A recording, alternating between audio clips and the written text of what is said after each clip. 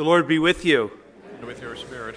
A reading from the Holy Gospel according to Luke. Glory to you, O Lord.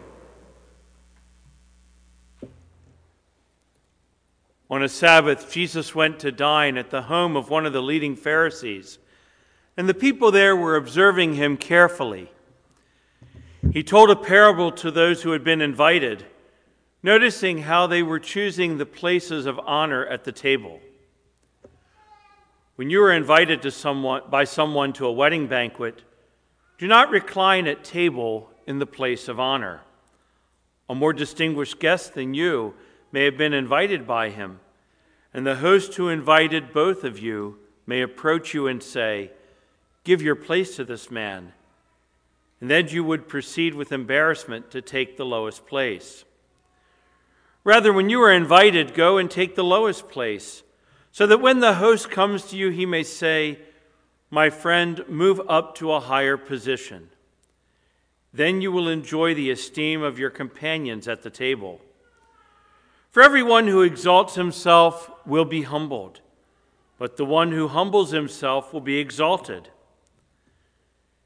Then he said to the host who invited him, "When you hold a lunch or a dinner, do not invite your friends or your brothers or your relatives or your wealthy neighbors, in case they may invite you back and you have repayment. Rather, when you hold a banquet, invite the poor, the crippled, the lame, the blind. Blessed indeed will you be because of their inability to repay you. For you will be repaid at the resurrection of the righteous." The Gospel of the Lord. Praise to you, Lord Jesus Christ.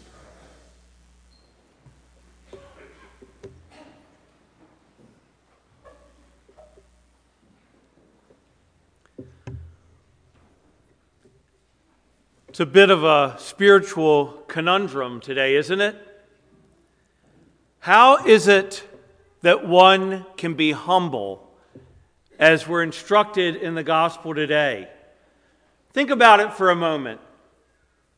If I make my resolve to be one of taking on that virtue of humility, once I've achieved it, then I can pat myself on the back and say, "I'm humble."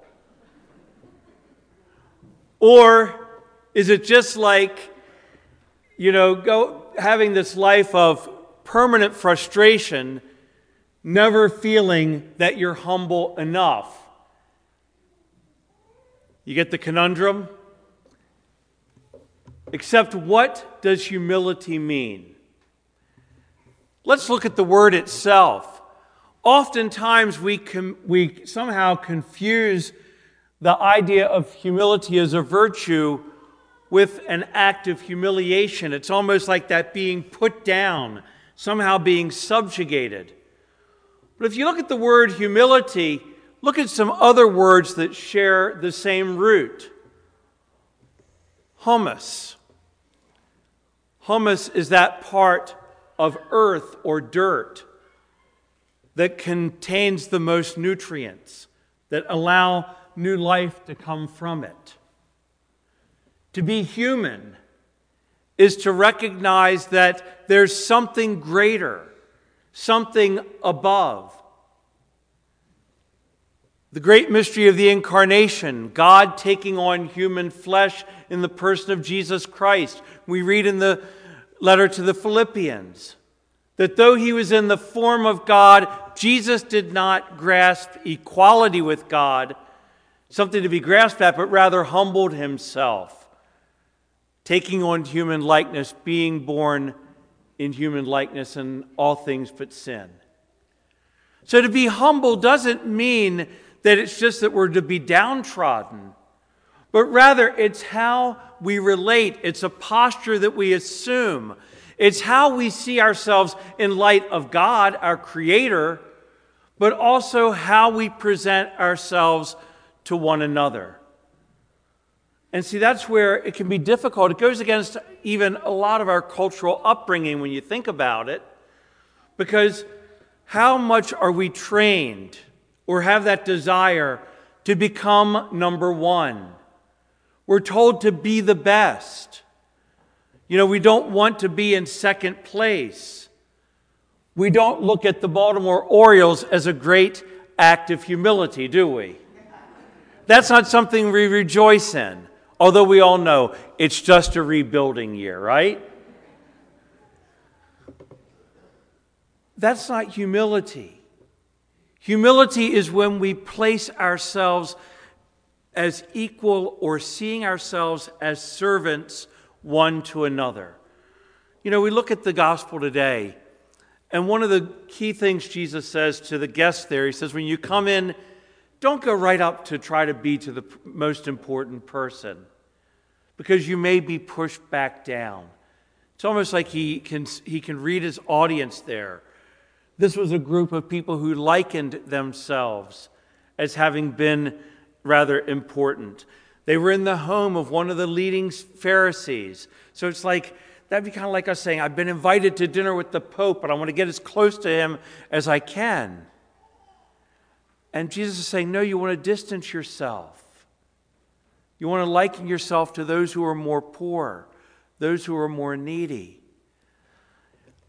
St. Ignatius in his spiritual exercises beckons us that if there's something in our life that we struggle with, then, a sin or, a virtue that we don't quite attain, then whatever it is that we're holding on to a little bit too closely, we need to really strive for the opposite. If you've ever seen something that has been bent, a stick or branch or anything like that, if you ever want it to become straightened out, you can't just put it there and say, I hope that it'll go back and be straight again. No, you basically have to overcompensate and twist it, turn it in the opposite direction. For instance, if you're one of those people that's prone to praise and acknowledgement of others, then perhaps one needs to overcompensate by engaging in radical acts of service without expecting any kind of recognition.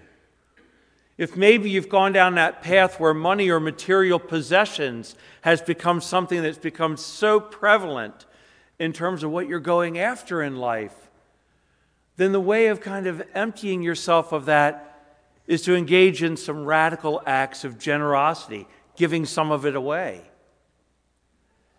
If perhaps it's relationships that you just get addicted to, that it's like, I can't get through life unless I've got someone there on my shoulder by my side, someone who's going to adore me and make me feel better about myself, then maybe it's time to take a little break and become comfortable with oneself and not be dependent on the accolades or the admiration of the other. You see, there's so many things in our life that can be distraction, but it really comes down to, if we're looking to embrace that posture of humility, it's really to get comfortable in our own skin with our own humanity. To be fully human is to be fully humble. Because to be fully human is to know that it's not we ourselves that lift ourselves up to be exalted. It's God who lifts us up. It's God who did that already by coming down and taking on our very flesh, and in doing so elevated humanity. It's God who calls us his sons and daughters by virtue of our baptism to lives of discipleship, who raise us up. It's not we who justify ourselves. It's God who in Jesus Christ has already justified us. So you look and say, what's that look like? What's taking on that posture of seeing others as recipients of our acts of generosity, our acts of service. Sometimes that's hard because we can get caught into, a whole cycle of entitlement.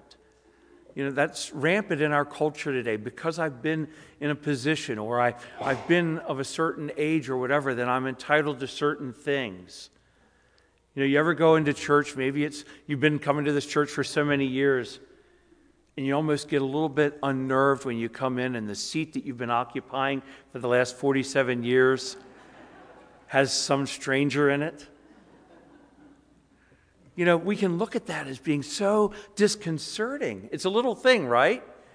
But we get so used to things that when something comes across that inconveniences us, that goes against our plans, we just get perturbed and we can really get distracted in focusing on that, rather than, I'd put to you today to say, someone's in your seat. Don't look at that as an unwelcome disturbance. Look at it as God's way of giving you an opportunity to welcome a new parishioner, of being able to go outside of yourself and say, not, hi, you're in my seat, but hi, you must be new here. Thinking in the back of your mind, obviously you are, because I always sit there. And welcome that person.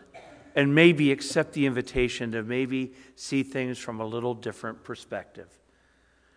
And that goes into a lot of different things.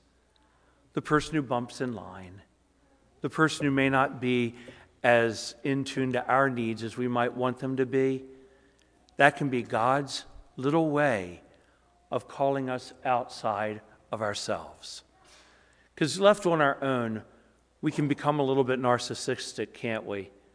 Because our own worlds revolve around ourselves so often, especially when we get comfortable.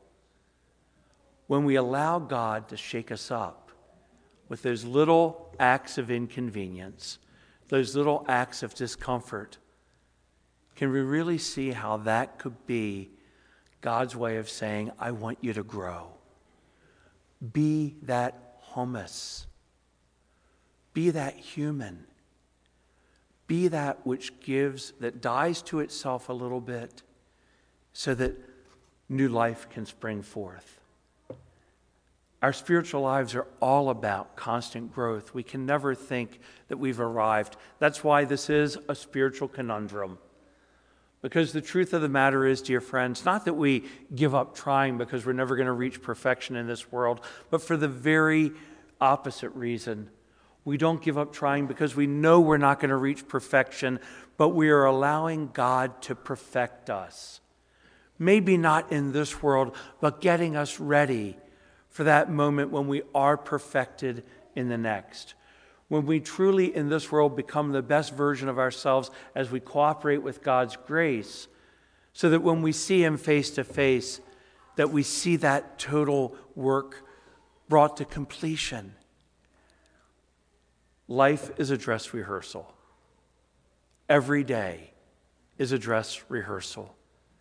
It's our way of playing out our calling as disciples of Jesus Christ in every circumstance, in every little inconvenience, and in every moment of grace.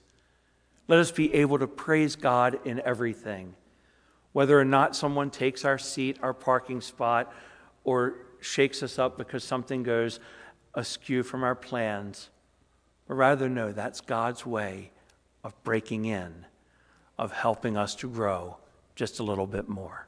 Amen.